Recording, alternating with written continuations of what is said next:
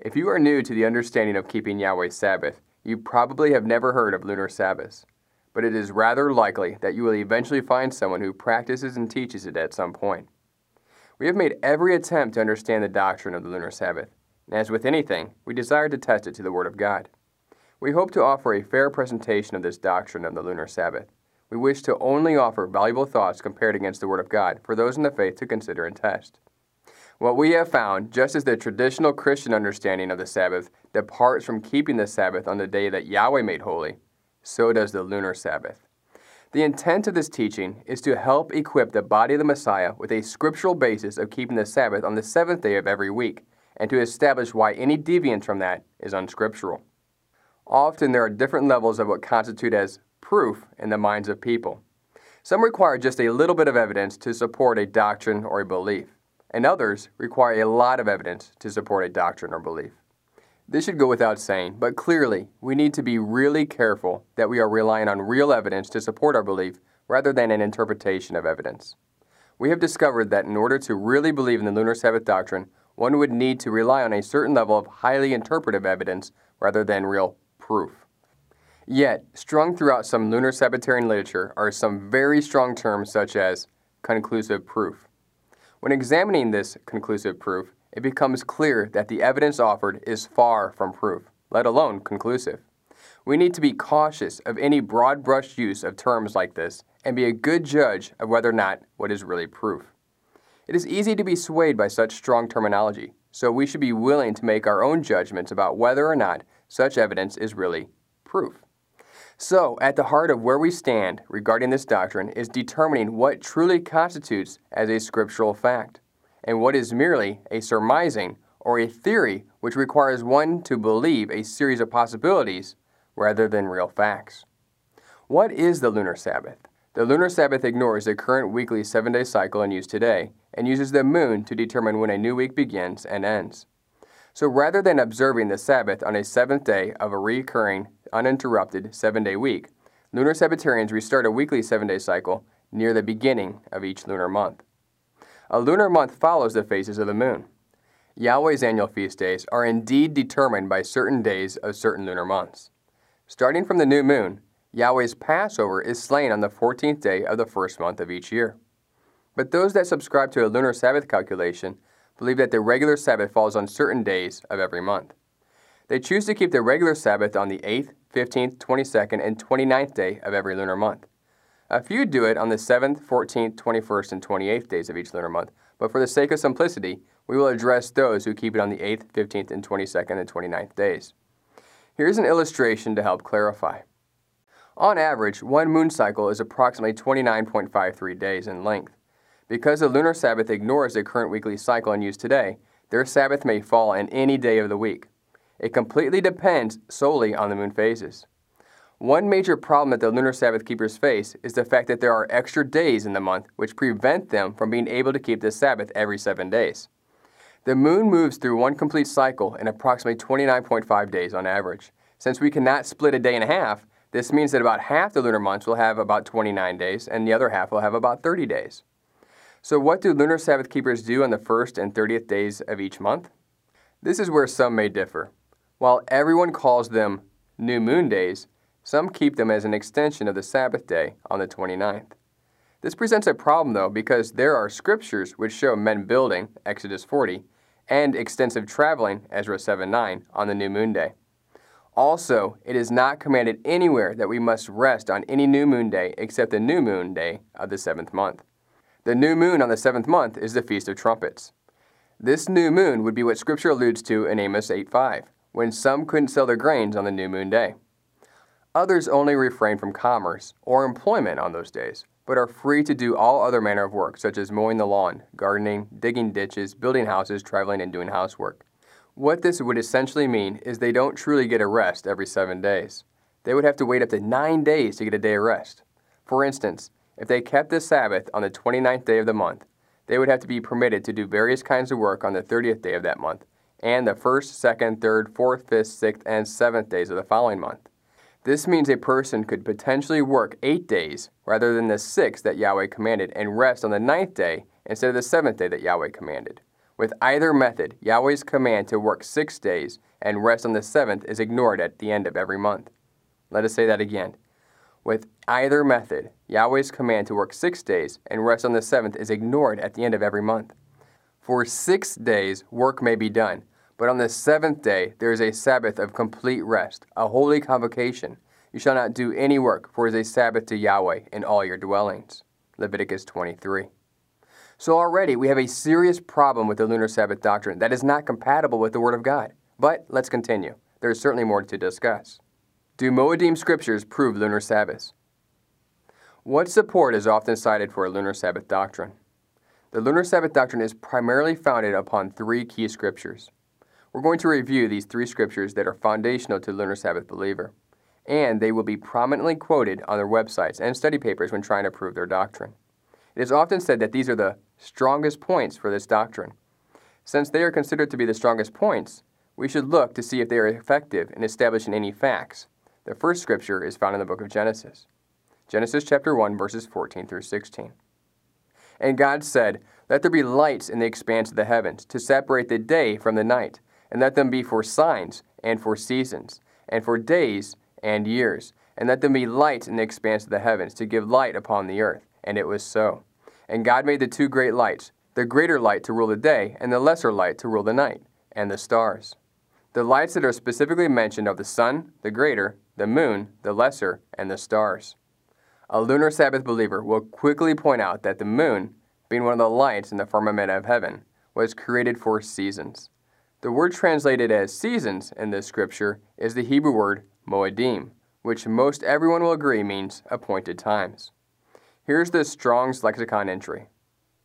We can clearly see that the intent of the word is for a specific appointed time, for the congregation, related to feasts and seasons. Now we will look at a second key scripture, the introduction to Yahweh's appointed times in Leviticus 23. Leviticus 23, verses 1 through 3. And Yahweh spoke to Moses, saying, "Speak to the children of Israel, and say to them, The feast of Yahweh, which you shall proclaim to be holy convocations, these are my feasts. 6 days shall work be done, but the seventh day is a Sabbath of solemn rest, a holy convocation. You shall do no work on it. It is the Sabbath of Yahweh in all your dwellings." The word translated feasts in verse 2 is again the Hebrew word moedim. Notice that the weekly Sabbath is chiefly listed among the moedim. This is a very important scripture to the lunar Sabbath believer. For them, it proves that the moon must be involved in setting the time of the weekly Sabbath. Since the Sabbath is listed as one of the moedim, along with the other festivals such as Passover and the Feast of Weeks, later on in this chapter, and Genesis 1:14 says the moon is for the moedim, the logic of the lunar Sabbatarians is that the moon must be used to determine the regular weekly Sabbath. Let's now move on to the third and final scripture which lunar Sabbath believers use as the strongest points for their belief. Psalm 104, verse 19. He appointed the moon for seasons. The sun knows it's going down. Again, we have the Hebrew word moedim in this verse, translated seasons. For them, this scripture puts to rest any argument that the moon is not used to determine the weekly Sabbath, which is among the moedim. On the surface, this might sound like pretty good logic. Number 1, the moon is for the moedim. Number 2, the regular Sabbath is called moedim in Scripture. And number 3, therefore, the moon must somehow be used to determine the regular Sabbath. However, such logic is not based on all the facts. It is important that we base our beliefs on the full counsel of Yahweh and not what sounds plausible by just looking at a few scriptures and assuming we have found the truth. This logic does not center around the understanding that the moon is for moedim. This logic centers around the belief that the moon must be used in setting all moedim. It is very important to understand the difference. If there are examples in Scripture where the moon is not used to determine a moedim, then their entire argument falls completely apart. Why? Because if we have examples in Scripture where the moon is not involved in setting some moedim, it proves that the moon does not necessarily need to be involved in the weekly Sabbath either. So let's take a look. Judges chapter 20, verse 38. Now the appointed signal, moed, between the men of Israel and the men in ambush was that they would make a great cloud of smoke rise up from the city. In this scripture, the word moed is translated appointed signal. Moed is the singular form of moedim. It comes from the same strong lexicon word number. Obviously, since the appointed signal was making a cloud of smoke rise up from the city, we would have to conclude that the moon had no involvement in this Moedim. Obviously, we can't use the moon to light a fire. Here in Numbers 28, the word is translated as appointed time. Command the children of Israel and say to them, my offering, my food for my offerings made by fire as a sweet aroma to me. You shall be careful to offer to me at their appointed time, Moed. And you shall say to them, this is the offering made by fire which you shall offer to Yahweh, 2 male lambs in their first year without blemish, day by day, as a regular burnt offering. The one lamb you shall offer in the morning, the other lamb you shall offer in the evening. This is describing the daily sacrifice in the temple or the tabernacle. There were 2 lambs that were offered daily, one in the morning and the other in the evening. Yahweh says, you shall be careful to offer to me at their appointed time. The appointed time, or Moed, here is in morning and evening. The moon is clearly not involved in determining the morning or evening, yet these are called Moedim. And this is an important realization. As we see in Genesis chapter 1, verses 14 through 16, Moedim can be set by the sun, moon, or stars. So the question must be asked, in what way is the sun, moon, or stars involved with the Sabbath? Which one establishes the Sabbath? Well, if we were to count the 7th day, we must ask what defines a biblical day. It is sundown to sundown. Thus, it is the sun that is the primary instrument in defining the timing of the Sabbath, not the moon. This clearly demonstrates that some of Yahweh's Moedim do not involve the moon at all. Just like not all Moedim need the stars. It is true that Yahweh did appoint the moon for Moedim, but obviously not all of Yahweh's Moedim, as the lunar Sabbath keepers indicate.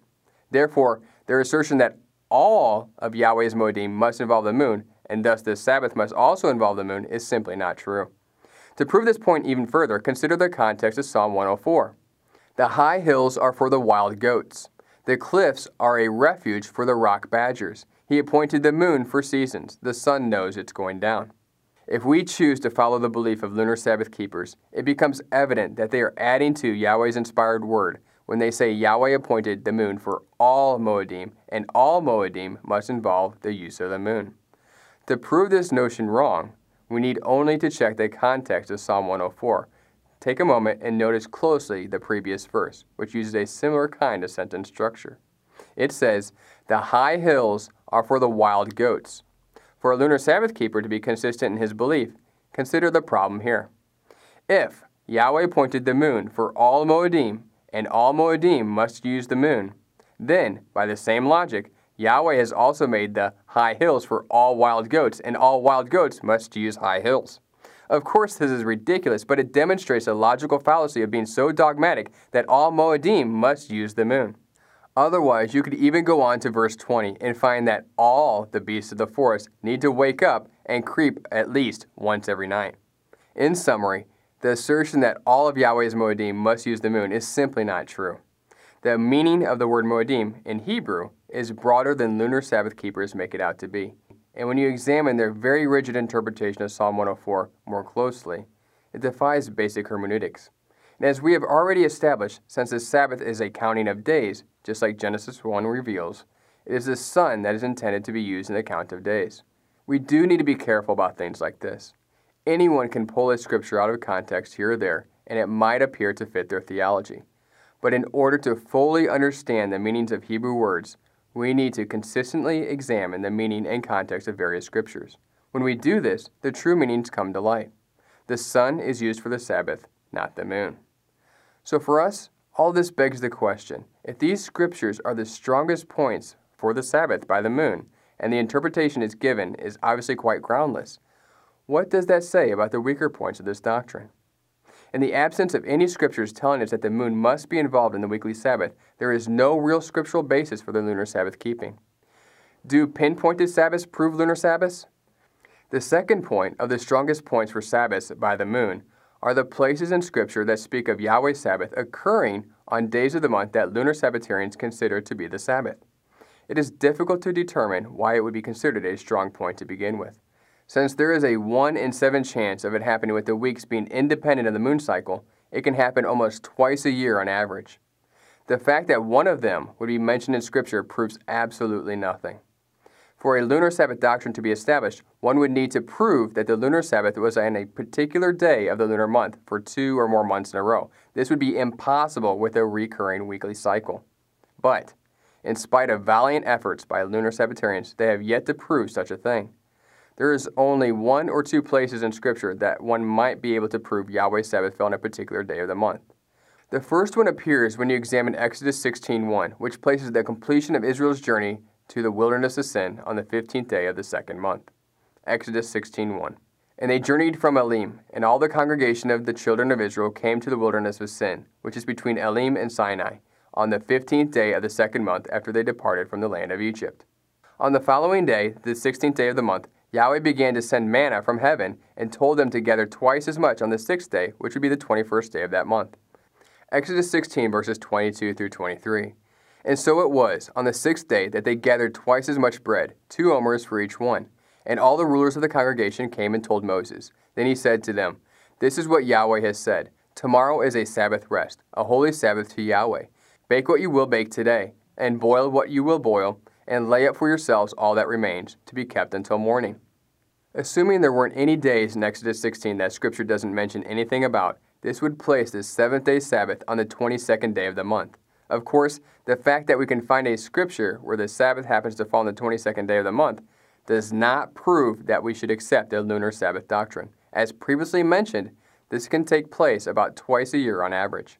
In reality, these passages do more damage to the lunar Sabbath doctrine than help. Yahweh gave manna for 6 days, but withheld manna on the Sabbath. Exodus 16, verses 24 through 30. So they laid it up till morning, as Moses commanded, and it did not stink, nor were there any worms in it. Then Moses said, Eat that today, for today is a Sabbath to Yahweh. Today you will not find it in the field. 6 days you shall gather it, but on the seventh day, which is the Sabbath, there will be none. Now it happened that some of the people went out on the seventh day to gather, but they found none. And Yahweh said to Moses, How long do you refuse to keep my commandments and my laws? See, for Yahweh has given you the Sabbath. Therefore he gives you on the sixth day bread for 2 days.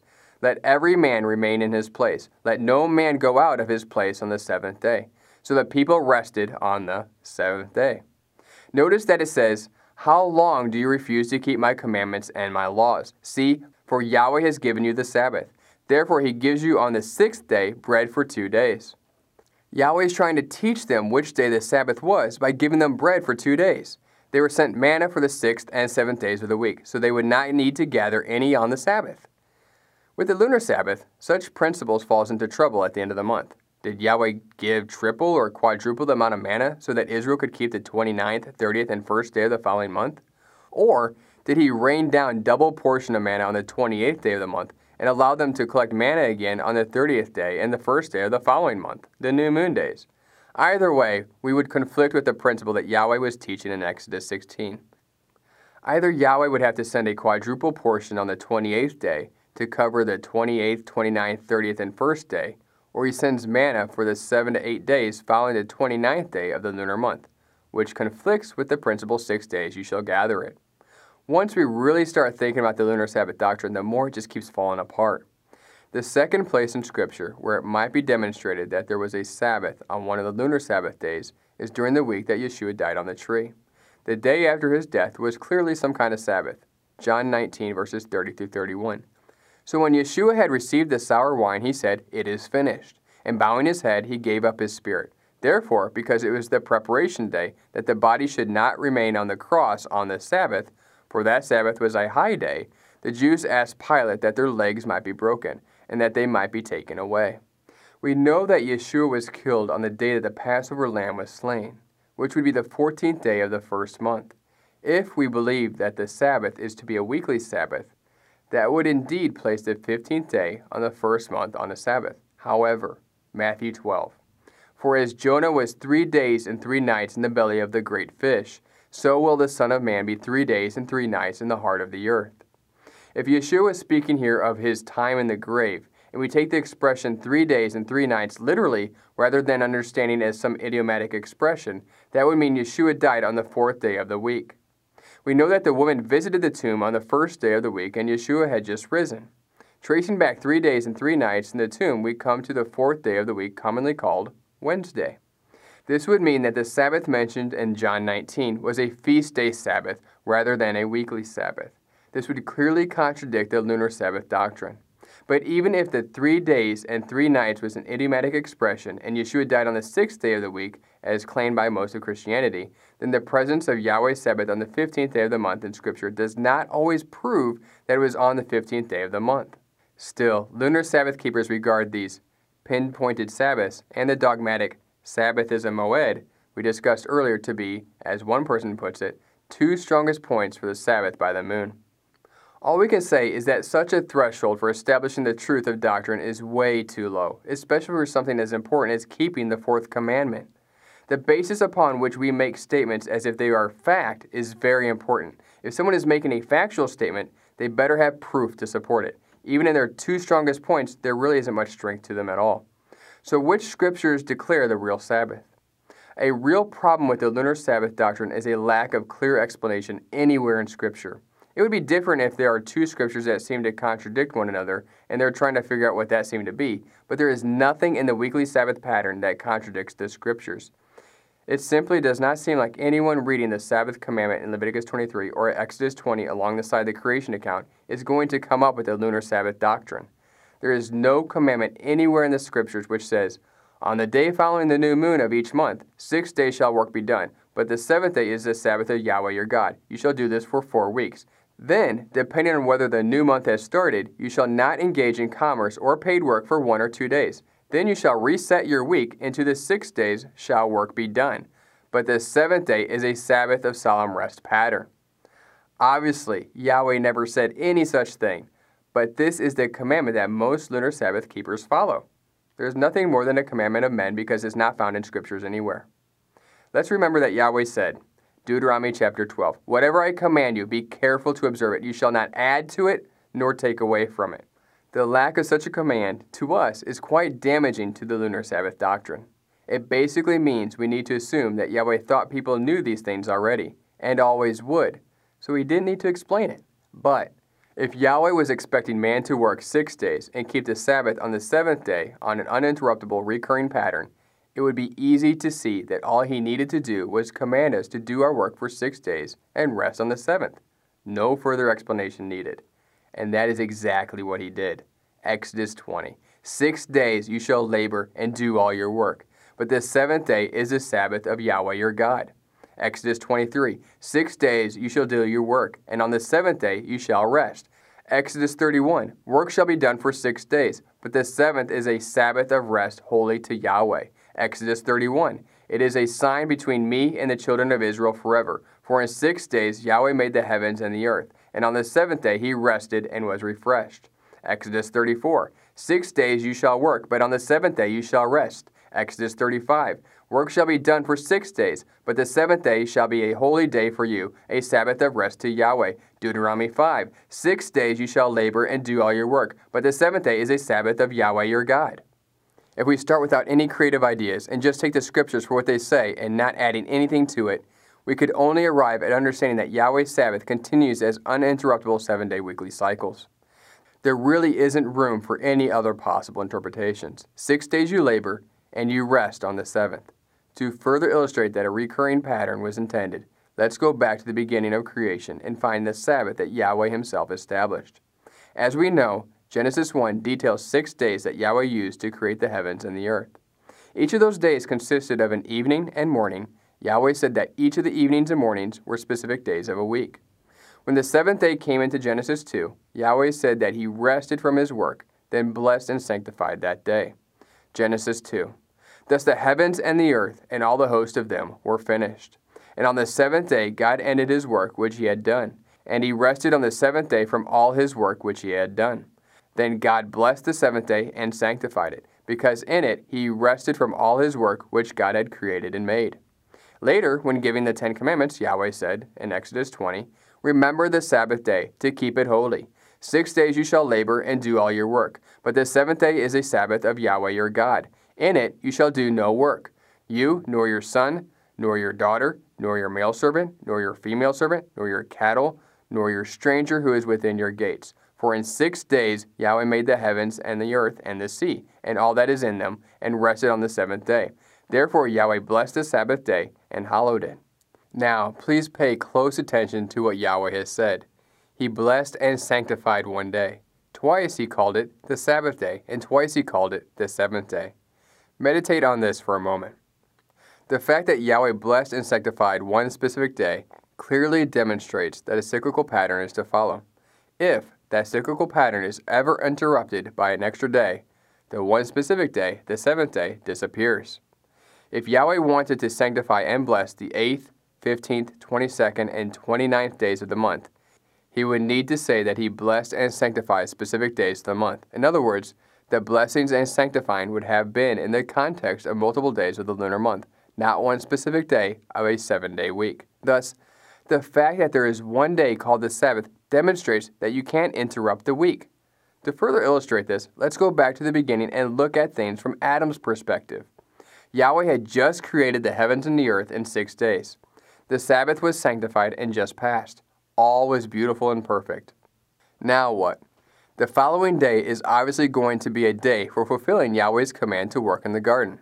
If we were Adam, what would we do if 6 evenings and mornings go by? Obviously, we keep holy the 7th day, the one specific day that Yahweh commanded us to keep holy. Then what? We have additional evenings and mornings coming, so what do? The obvious choice is that we work 6 more and rest on the 7th day. The recurring 7th-day week cycle is born from the moment Yahweh rested on the 7th day and told man to do the same. It is very obvious and not difficult to understand at all. Now suppose Yahweh instituted the lunar Sabbath at creation. After 3 weeks of following a recurring 7-day week with observing the one specific day that Yahweh called the Sabbath, 6 more evenings and mornings go by. And what do? We rest again on one specific day, the 7th day. Then what? This is where even lunar Sabbatarians differ from one another. Some say, if we were Adam, we would rest on the 8th day, and then rest on the 9th day also, if the moon isn't new yet. But for what reason? This doesn't fit with the pattern Yahweh set forth in creation. We would no longer be keeping the Sabbath on the one specific day, the 7th day. To allow that pattern to be interrupted is to walk away from keeping the Sabbath on the one specific day that Yahweh made holy, the 7th day. Other lunar Sabbatarians would say that Adam would have only needed to refrain from commerce and or working for money on the 8th and 9th days. But in Adam's day, there wasn't anyone around to buy or sell to, and there certainly wasn't anyone to pay Adam for any work. In fact, with this understanding, Adam would have resumed his tending of the Garden of Eden on the day after the Sabbath and would have continued his work in the garden for a total of 7 or 8 days and then rested on the 9th day. The fact that he could continue working in the garden for 7 or 8 days violates the pattern that Yahweh set forth in Genesis. The 7th day passes by and is ignored with this understanding of the Sabbath keeping. The truth is, Yahweh didn't rest 2 days and he didn't rest for 3 days. He didn't say to do a half rest for 1 day or 2 days following the 4th Sabbath of the month. This is a commandment of men. Yahweh made only one specific day holy and 1 day only.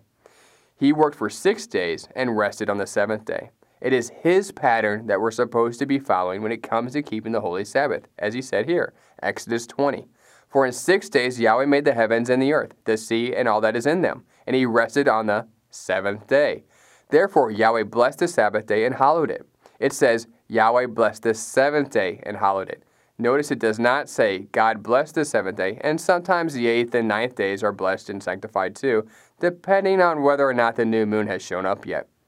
There is only 1 day out of the week that Yahweh sanctified, and that is this 7th day of the week.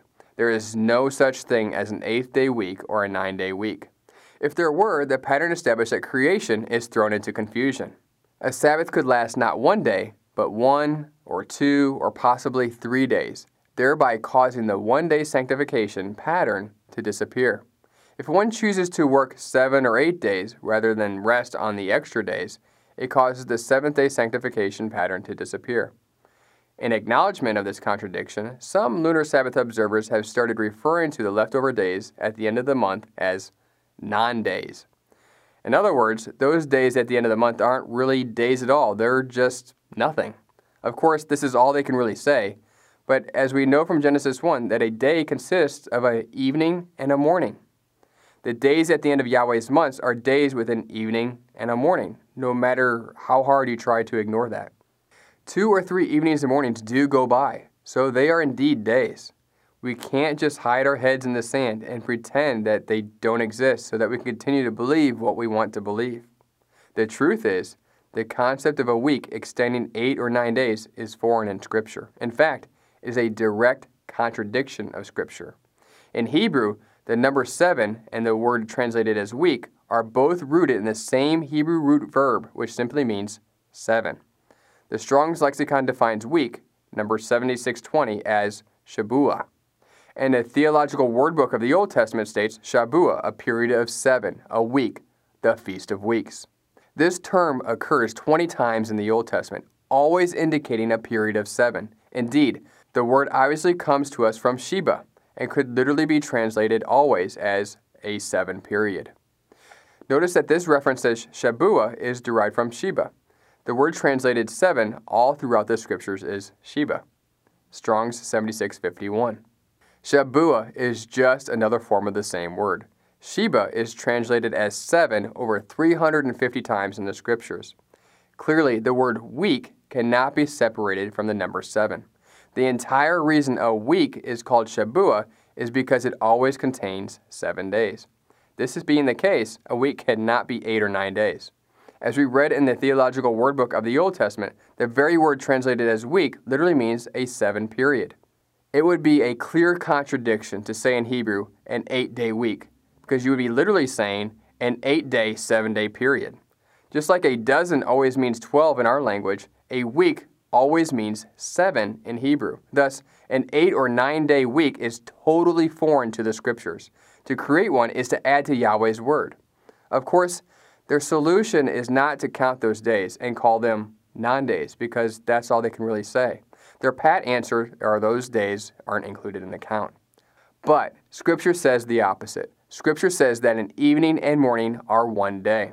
We cannot call a day a non-day when Scripture says that an evening and a morning consists of a day, and only one of the days they refer to as being a non-day is called a day in this verse. Haggai chapter 1.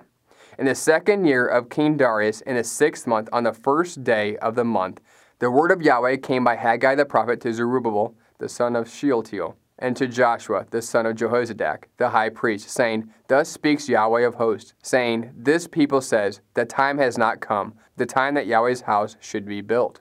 With such lunar Sabbath logic, there are 1 to 2 days in a month in which you aren't even living within the context of a week. On the 30th day of the month and on the 1st day of the month, the week ceases to exist. The days are coming and going, but you need to pretend like they're not there. The truth is, if a week is interrupted by an extra day, we are no longer keeping the Sabbath on the 7th day. If we change the pattern that Yahweh set forth in creation, we are departing from Yahweh's example and keeping the Sabbath on some other day. The Sabbath would no longer be on the 7th day. Lunar Sabbath keepers wait on the day after the new moon to restart the week every month. But if weeks are determined by the moon phases, this would mean that Yahweh would have needed to create the earth, create the moon, put it in an orbit, and maybe even wait a day after the new moon before starting the first week. But the moon was not made and given in its place into the heavens until the 4th day. Genesis chapter 1, 16 through 19. Then God made 2 great lights, the greater light to rule the day and the lesser light to rule the night. He made the stars also. God set them in the firmament of the heavens to give light on the earth, and to rule over the day and over the night, and to divide the light from the darkness. And God saw that it was good. So the evening and the morning were the 4th day. So there was no sun to give light on the earth, and there was no moon to reflect that light on the earth, thereby creating the moon phases, until the 4th day of the week. If we were to believe that each week is determined by the moon phases, this would be yet another direct contradiction. If Yahweh wanted to set a pattern of lunar Sabbath keeping for us, and the pattern is to be found in the creation of the world, why would he not create the world in 1 lunar month, not resting every 7th day, but resting on certain days of the month, so that we have an accurate pattern of Sabbath keeping to go by? Of course, Yahweh could have created the heavens and the earth in an instant, but instead, he set in motion the concept of a week, so that we would follow his example in working 6 days and resting on the 7th.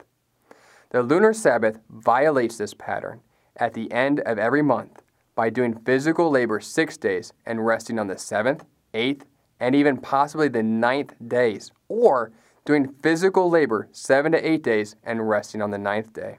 Leviticus 23. 6 days shall work be done, but the seventh day is a Sabbath of solemn rest, a holy convocation. You shall do no work on it. It is the Sabbath of Yahweh in all of your dwellings. The most logical and clear choice here is to do just what Yahweh said. Work 6 days and rest on the seventh. This is the pattern given for us in the Scriptures. Yahweh never specifies certain days of the month for his regular Sabbath, but a specific day of the month is given for each of his feast day Sabbaths. Does this not speak volumes? Leviticus 23. 6 days shall work be done, but the seventh day is a Sabbath of solemn rest, a holy convocation. You shall do no work on it. It is a Sabbath of Yahweh in all your dwellings. These are the feasts of Yahweh, holy convocations which you shall proclaim at their appointed times. On the 14th day of the first month at twilight is Yahweh's Passover, and on the 15th day of the same month is the feast of unleavened bread to Yahweh. 7 days you must eat unleavened bread. On the first day you shall have a holy convocation. You shall do no customary work on it. Notice also that Yahweh needed to inform us that the first day of the feast of unleavened bread, being the 15th day of the first month, is a day that no customary work is to be done. If indeed the 15th day of each month is already a regular Sabbath, why would he need to inform us that it's a day of rest to begin with? The regular Sabbath is a memorial of the 7 days of creation. The holy days scattered throughout the year are observed on certain days of the year as a memorial to other acts of Yahweh, such as the anniversary of when the children of Israel went out of Egypt, etc. But the Sabbath is given for us to remember the creation of the world and the rest as Yahweh did. We need to do what he did and do all of our work on 6 days, but rest on one specific day, the seventh day, the day that Yahweh made holy and commanded that we remember as one specific day, the seventh day, and we are to keep it holy. How would we count to Pentecost, or in Hebrew, Shavuot? One pretty obvious problem with the lunar Sabbath doctrine is how it contradicts how the Feast of Weeks is commanded to be observed. We are told to count 7 Sabbaths from the Sabbath that occurs during the Feast of Unleavened Bread. This would consist of 49 days. Then it says that we would arrive at 50 days if we count to the day after the 7th Sabbath. Leviticus 23. And you shall count for yourselves from the day after the Sabbath, from the day that you brought the sheaf of the wave offering, 7 Sabbaths shall be completed. Verse 16. Count 50 days to the day after the 7th Sabbath. Then you shall offer a new grain offering to Yahweh. Let's now look and see if this fits as a possibility for a lunar Sabbath keeper. The small numbers will indicate the counting of 50 days from the day after the Sabbath during the Feast of Unleavened Bread. As you can see in this calendar, the Feast of Weeks does not fit at all into the lunar Sabbath model. In Scripture, Yahweh says that when we count 50 days, we will count to the day after the 7th Sabbath. In this lunar Sabbath calendar, it is impossible for the 50th day to be the day after the 7th Sabbath. In fact, Pentecost, or Shavuot, can never be the day after the 7th Sabbath if we keep lunar Sabbaths. Thus, lunar Sabbath keeping again contradicts the Scriptures. What if we examine historical data? Historical information can be helpful if we are trying to discern the truth of something that doesn't seem very clear to us from Scripture. Although we believe the Scriptures speak clearly about the seventh-day Shabbat always occurring every seventh day, referencing historical works may be helpful for some who are not yet convinced. Lunar Sabbath keepers love to quote from a few encyclopedic references which say that the week was originally tied to the lunar calendar. But if we rely on such encyclopedias to tell us about historical data, we might indeed wonder if the moon had something to do with the setting of the weeks. But the truth is, most of those references are very old and are relying on theories that have their basis in the idea that the Bible is not authored and inspired by Yahweh. Rather, such articles are usually written by people who have the same historical data we do, but they generally don't even believe in the Scriptures and view Yahweh to be just one of those tribal war gods.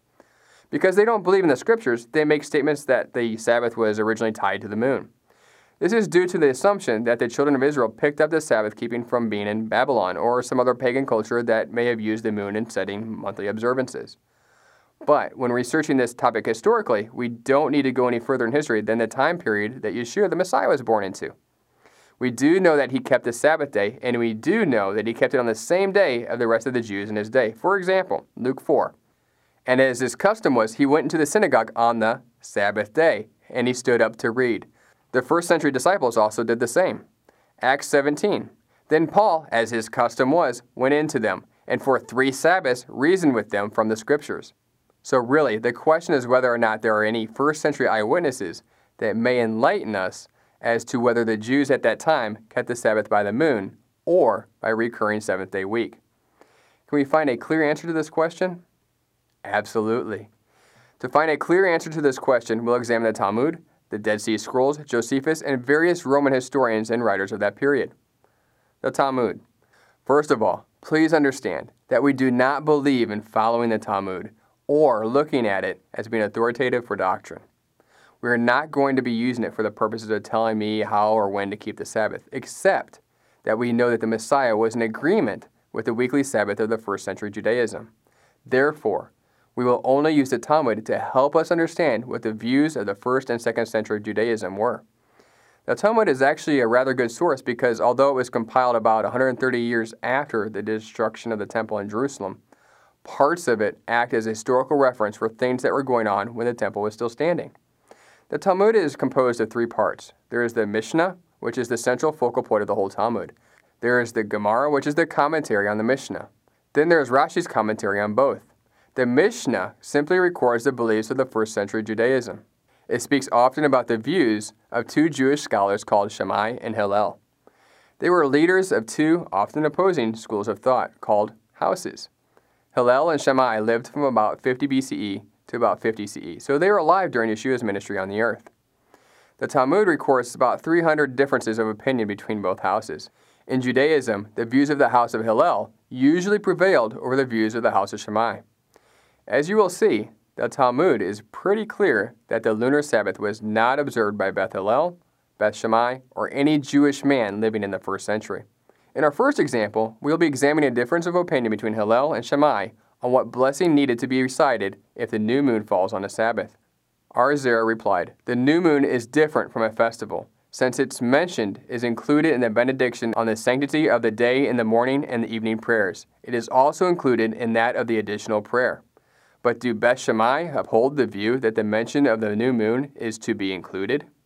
Was it not, in fact, taught, if a new moon falls on the Sabbath?" Beth Shammai ruled, one recites in his additional prayer 8 benedictions, and Beth Hillel ruled 7.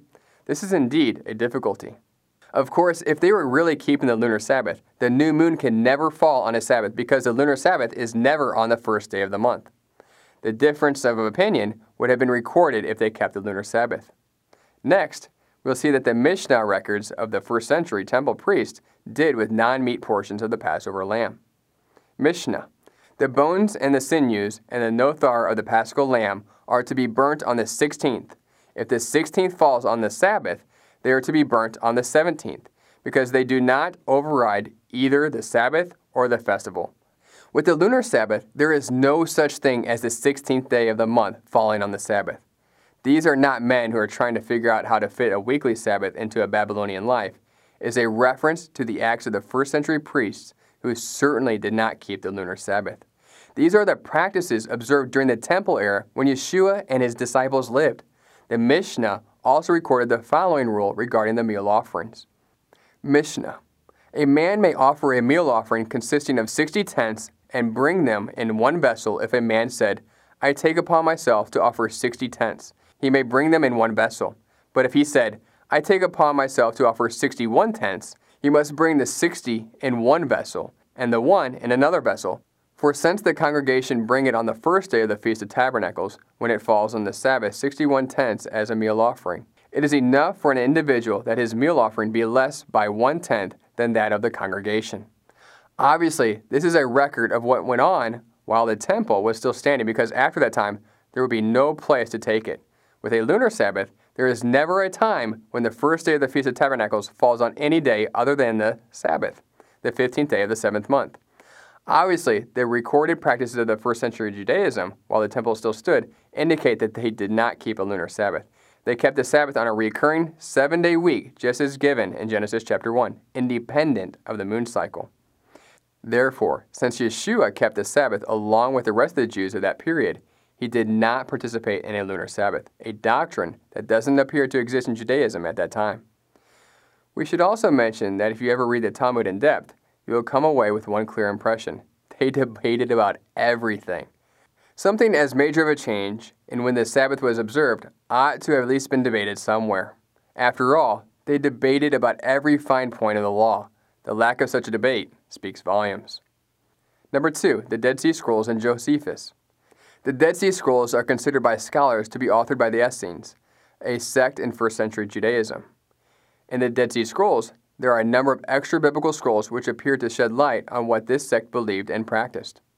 Understanding what they believed can be helpful in determining whether or not the lunar Sabbath was being observed by mainstream Judaism at that time.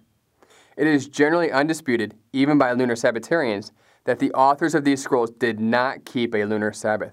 Rather, the calendrical scroll shows that they observed a recurring 7-day weekly cycle independent of the moon phases. We know of no one who disputes this.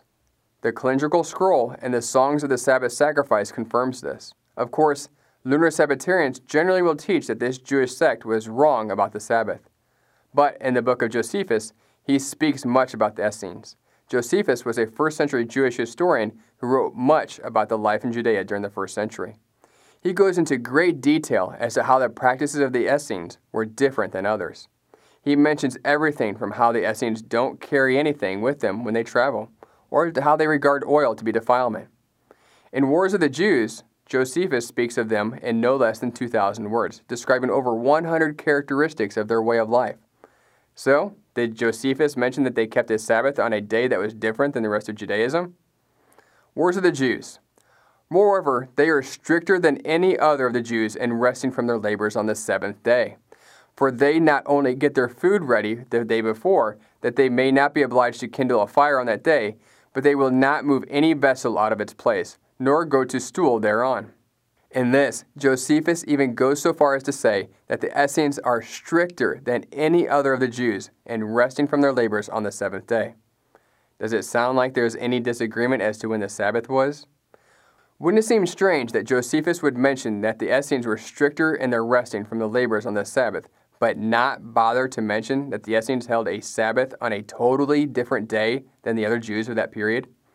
The fact is this: if the Essenes were keeping a different day than the rest of Judaism, Josephus would not have been able to say that they were even resting on the seventh day to begin with. He would have had to say they were resting on some other day. There is no record in the Dead Sea Scrolls of the Essenes disagreeing with other groups as to when the Sabbath was. In fact, there is no historical record of any Jewish sects disagreeing with each other on what day the Sabbath was. In another interesting note, Josephus speaks of one of the large towers that were built in Jerusalem. Wars of the Jews. And the last was erected above the top of Pastaphoria, where one of the priests stood, of course, and he gave a signal beforehand with a trumpet. At the beginning of every seventh day, in the evening twilight, as also at the evening when that day was finished, as giving notice to the people when they were to stop work, and when they were to work again. So his report is that a trumpet was blown at the beginning of every seventh day to mark when the people should stop working and begin working. As an interesting side note, archaeological finds concur with his comments about the place of trumpeting. When we excavated the beautifully paved Herodian Street adjacent to the southern wall and near the southwestern corner of the enclosure wall, we found a particular large ashlar block. On the inside was a niche where a man might stand, especially if the ashlar were joined to another which would enlarge the niche. On the outside was a carefully and elegantly inscribed Hebrew inscription, "To the place of trumpeting to declare." If the restoration of the word declare is correct, the rest of the missing part of the inscription probably went on to tell us more about the declaring of the beginning and the end of the Sabbath. The stone had been toppled during the Roman destruction of the temple onto the street below, where it had been laying for nearly 2,000 years until it was uncovered.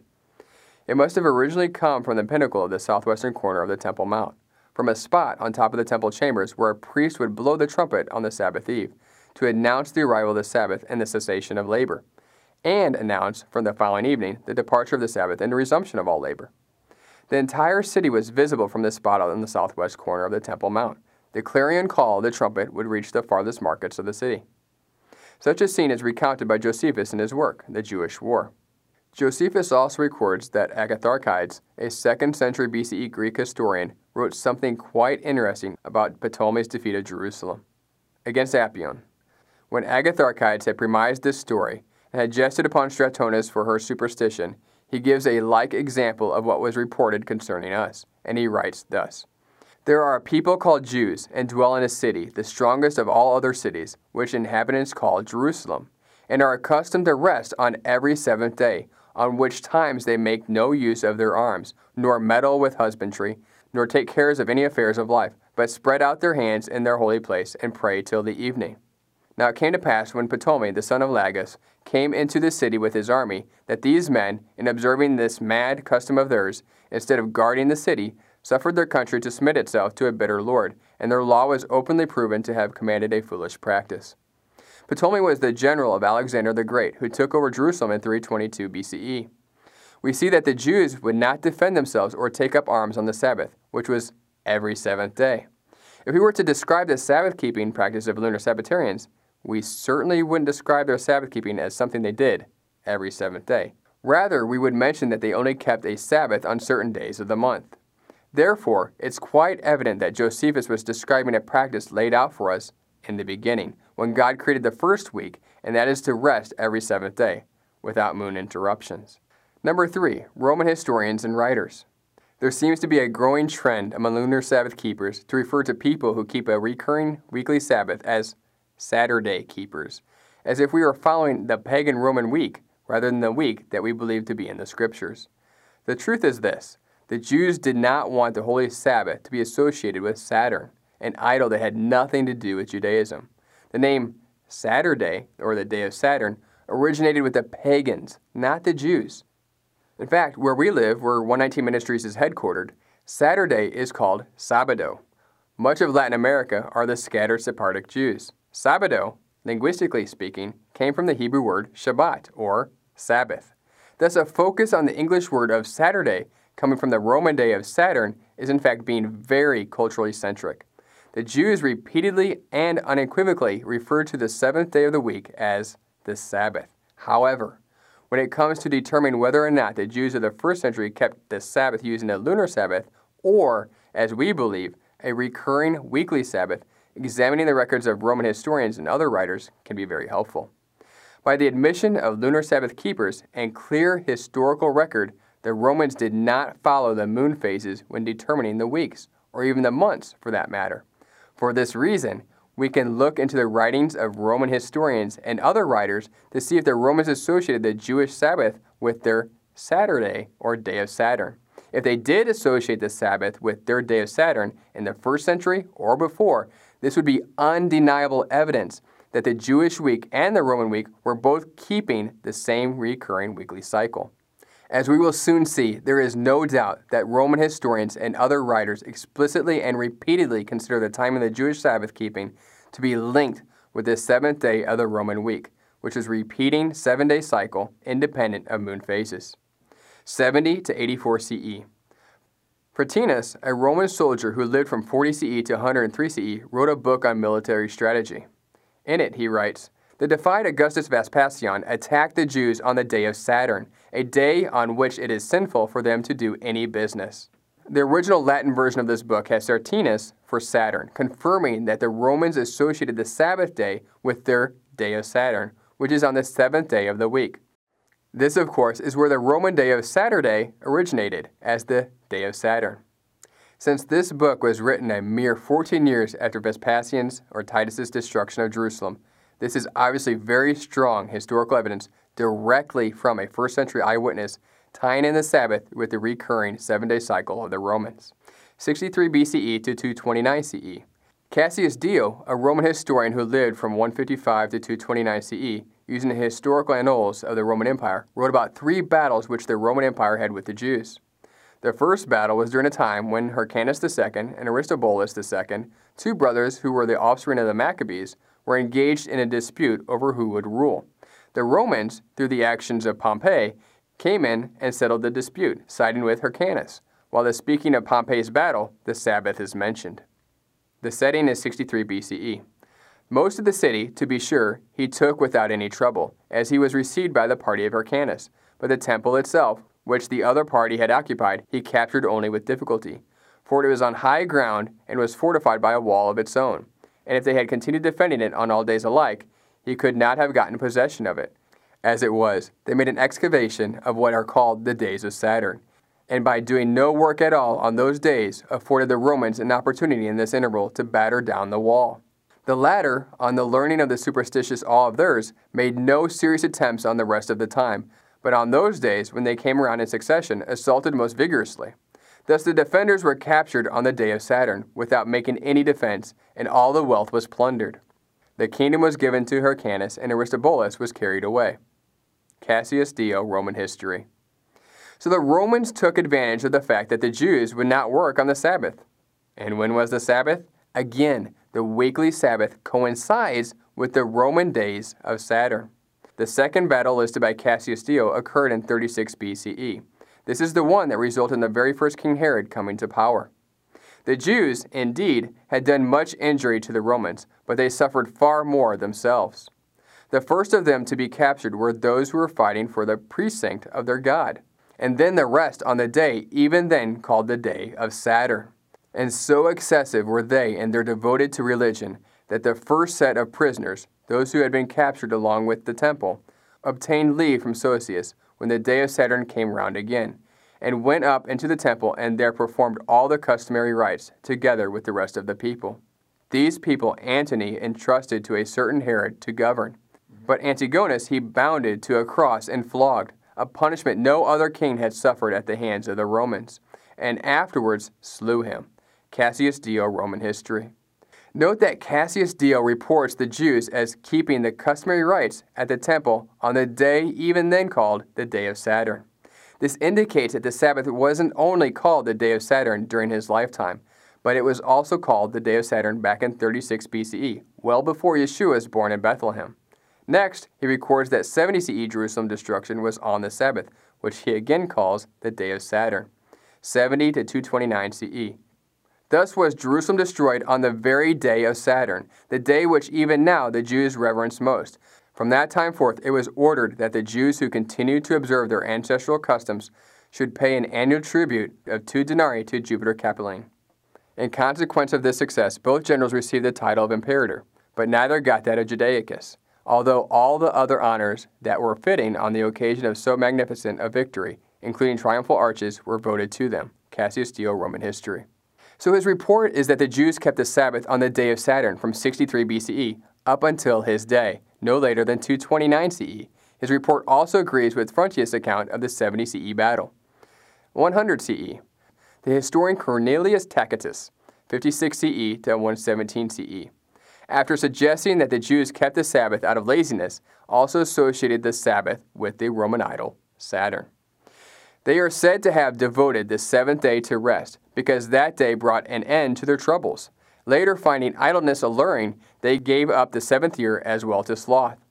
Others maintain that they do this in honor of Saturn, either because their religious principles are derived from the Idae, who are supposed to have been driven out with Saturn and become the ancestors of the Jewish people, or else because of the 7 constellations which govern the lives of men. The star of Saturn moves in the topmost orbit and exercises peculiar influence, and also because most of the heavenly bodies move around their courses in multiples of 7.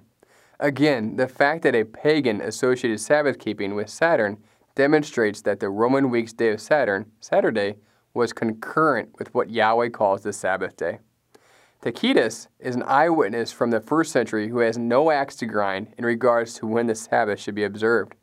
He wrote this a mere 30 years after the destruction of the temple in Jerusalem. 28 BC to 1 BCE. Tibullus, a Latin poet who lived from 54 BCE to 19 BCE, references the Sabbath in one of his elegies. The poet is quoted by Jehu Michael in his paper entitled The Jewish Sabbath in Latin Classical Writers. In this journal article, he says, Tibullus, again, gives us a glimpse of the influence of the Sabbath on the Romans. The poet, sick in a foreign land, complains of his loneliness. Neither mother nor sister has he there to nurse him, nor is Delia with him. She who had inquired of all the gods before permitting him to leave the city, says Tibullus. All promised a return, yet did nothing stay her from looking back in tears and terror on my journey. Yea, even I, her comforter, after I had given my parting charge, sought still in my disquiet for reasons to linger and delay. Either birds or words of evil omen were my pretexts, or there was a holy day of Saturn to detain me. The day of which the poet speaks, of course, is Saturday, or as Posgate puts it, the Jewish Sabbath, on which no work was to be undertaken, and the implication is clear that unwillingness to set off on a journey on the Sabbath day was no unusual thing among the inhabitants of Rome, for Tibullus is enumerating the common reasons for the postponement of journeys of which he was only too ready to avail himself, the Jewish Sabbath in the Latin classical writers. It is interesting that Romans would have any concern at all about traveling on the Sabbath. J. Hugh Michael references another writing by the poet Ovid, who lived from 43 BCE to 17 CE. Still more impressive is the witness of Ovid. In the Ars Mortuoria, he instructs the young Roman who is desirous of finding an object for his affections how he should set about his search. The quest need not take him far afield. There is no lack of suitable damsels in Rome. The poet even specifies the parts of Rome where the quest of the amorous youth is most likely to be crowned with success. He should not neglect Venus, the seventh day observed as holy by the Syrian Jew. The first part of this direction can only mean that the youth should visit the temple of Venus when her grief for Adonis was commemorated on the anniversary of his death. Similarly, the second part must mean that he should attend the Sabbath services held in the Jewish synagogues. Is it possible to attach any other meaning to the advice that the youth should not avoid the seventh day observed by the Syrian Jew? And what meaning is there in the council unless Roman maidens wont to attend those services? Is it not easy to think that it was the poet's intention that the young Roman should be enamored of a Jewess? The Jewish Sabbath in the Latin classical writers. The work that J. Hughes Michael references is Ars Mortuoria, which is written in approximately 1 BCE. Thus, it is evident that the Romans were associating the seventh day of their Roman week with the Sabbath. But was Sabbath keeping really this tied to their culture? 119 CE. The Sabbath does appear to be closely entwined to the weekly cycle of the first century Romans. This is evidenced by the writings of Suetonius. Suetonius was a Roman historian who wrote Lives of 12 Caesars in 119 CE, while describing the life of Tiberius Caesar. The grammarian Diogenes, who used to lecture every Sabbath at Rhodes, would not admit Tiberius when he came to hear him on a different day, but sent a message by a common slave of his, putting him off to the seventh day. When this man waited before the emperor's door at Rome to pay his respects, Tiberius took no further revenge than to bid him return 7 years later. Suetonius, The Life of Tiberius. Rhodes was a major schooling center for Roman families. It's interesting that the seventh day is referred to as the Sabbath in Roman literature, especially when it is written by a pagan historian who was even the Roman emperor's secretary for a time. Wikipedia entry on Suetonius. It appears that J. Hugh Michael's reference to the Roman poets, as well as this reference from Suetonius, is a strong indication that the seventh-day Sabbath had become more tied to Roman society than most people actually realize. Possibly, this is one of the reasons Josephus said, "The masses have long since shown a keen desire to adopt our religious observances, and there is not one city, Greek or barbarian, nor a single nation, to which our custom of abstaining from work on the seventh day has not spread, and where our fasts and the lighting of lamps and many of our prohibitions in the matter of food are not observed." In consideration of these things, it appears to us that the Romans picked up the recurring 7-day week from the Jews, not the other way around. For 5 centuries or longer, the Romans had kept an 8-day week, with the days being named by the letters of the alphabet A through H. They did not keep a 7-day week until they came into more contact with Sabbath-keeping Jews in early centuries BCE. The fact that they named the days of the week after various planetary idols does not prove that they originated the recurring 7-day week. The naming of the days after planetary idols appears to have originated with either the Babylonians or the Hindu civilization, not the Romans. So, if you are a lunar Sabbath keeper, the obvious question for you is, if the Jews in the first century kept the lunar Sabbath and only later adopted what you would call the Roman week, why do the first century Romans keep saying the Jewish Sabbath is on their day of Saturn, or Saturday? The obvious answer to the obvious question is that the first century Jews, including Yeshua the Messiah and his disciples, kept the same recurring 7-day week as the Romans. It is a historical fact that the same week and day sequence exists to this day and has not changed. Yahweh has preserved his holy Sabbath. The conclusion. Historically, lunar Sabbath keepers believed that the lunar Sabbath was observed by first century Judaism, but was lost some time after the destruction of the temple in Jerusalem. But even if one rejects all the evidence to the contrary, It would seem quite impossible for every Sabbath keeper scattered all throughout the world to simultaneously drop a supposed lunar Sabbath, all without a trace of evidence to such a dramatic change. The clear historical record is that the Jews of the first century kept the Sabbath just as we do, on a recurring 7-day week. Scripturally, you can look from Genesis to Revelation, but you will not find a single commandment to keep the lunar Sabbath. Just as Yahweh has ensured that his inspired word was not lost in antiquity, he also protected his holy Sabbath. Adam kept it, Noah kept it, Abraham, Isaac, and Jacob kept it. Joshua kept it, the righteous judges and kings kept it. The prophets of Yahweh kept it. The returning exiles who were very meticulous about the Sabbath kept it. And we know that Yeshua and his disciples kept it, proving that Yahweh preserved his Sabbath up until the 1st century CE. The same is true today. Yahweh has preserved his word, his name, and his Sabbath for us today. We would also like to review some questions and answers about the lunar Sabbath. Number 1, please explain Ezekiel 46, verse 1. How can the gate be opened and closed at the same time? This is grounded in the premise that there must always be 6 consecutive working days without interruption. But whether you keep the lunar Sabbath or weekly recurring Sabbath, the 6 working days will be interrupted by the feast, like the last day of unleavened bread, which falls on the 21st day of the 1st month, and Day of Atonement, which falls on the 10th day of the 7th month. The point was that the gates would be open when the people gathered for worship. The Sabbath and new moon are the regular exceptions to the gate being closed, but there are other exceptions regardless whether or not you believe in a recurring weekly Sabbath. Thus, Ezekiel 46 proves nothing either way. Number 2, how does the prophecy in Lamentations chapter 2, verse 6 apply to the Sabbaths and feasts? They were forgotten in Sion because they were carried away into captivity, the very thing that Lamentations is mourning about. Number 3, why couldn't they wait for the Sabbath and new moons to be over in Amos 8:5 if we are free to buy and sell on the new moons? Amos would have been referring to the new moon of the 7th new moon of the year, which is the Feast of Trumpets. This is the only new moon in Scripture where work is expressly forbidden, so Amos would have been referring to that. Number 4, explain the offerings for the daily, the Sabbaths, and new moons in Numbers 28, verses 4 through 15. Why are there no provisions for new moon offerings that fall on the Sabbath or Sabbath offerings that fall on a new moon? There didn't need to be. One would just perform whatever offerings were required for the kind of day it was. Number 5, please explain Amos chapter 5, verses 25 through 27. Who is Sikkuth and Kiyon? And what exactly is this astral mighty one, star god, and does it correlate to Saturday? Kiyon was a Babylonian idol. Didn't they keep a lunar week?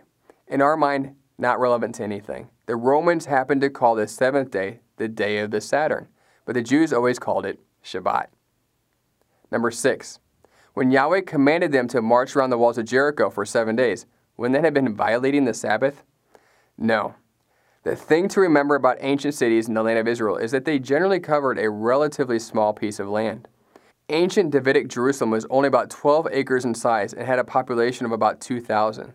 That increased to about 32 acres in size under Solomon's rule, with a population of about 5,000.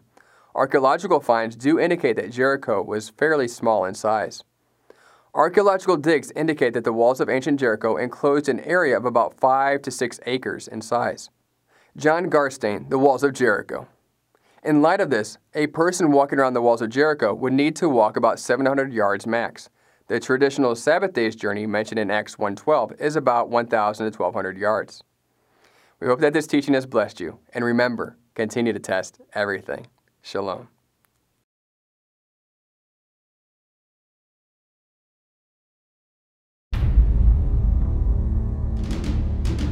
For years, we've been told that Sunday is now the accepted day of the Lord. Ministers, pastors, teachers, all saying the same thing. But what if they were wrong? How can the fourth commandment be disregarded by millions every week? What scriptures are used for their defenses? If the Word of God truly stands forever, how can man's word dictate otherwise? What authorizes any man, church, or denomination to alter the Word of God? If the Sabbath was given to man, why should one ever think that God would take it away? Are you ready to confront your faith? Are you willing to let traditions fall? Learn what has been covered by centuries of man-made doctrines.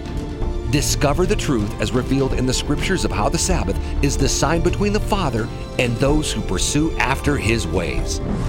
The Sabbath Day from 119 Ministries.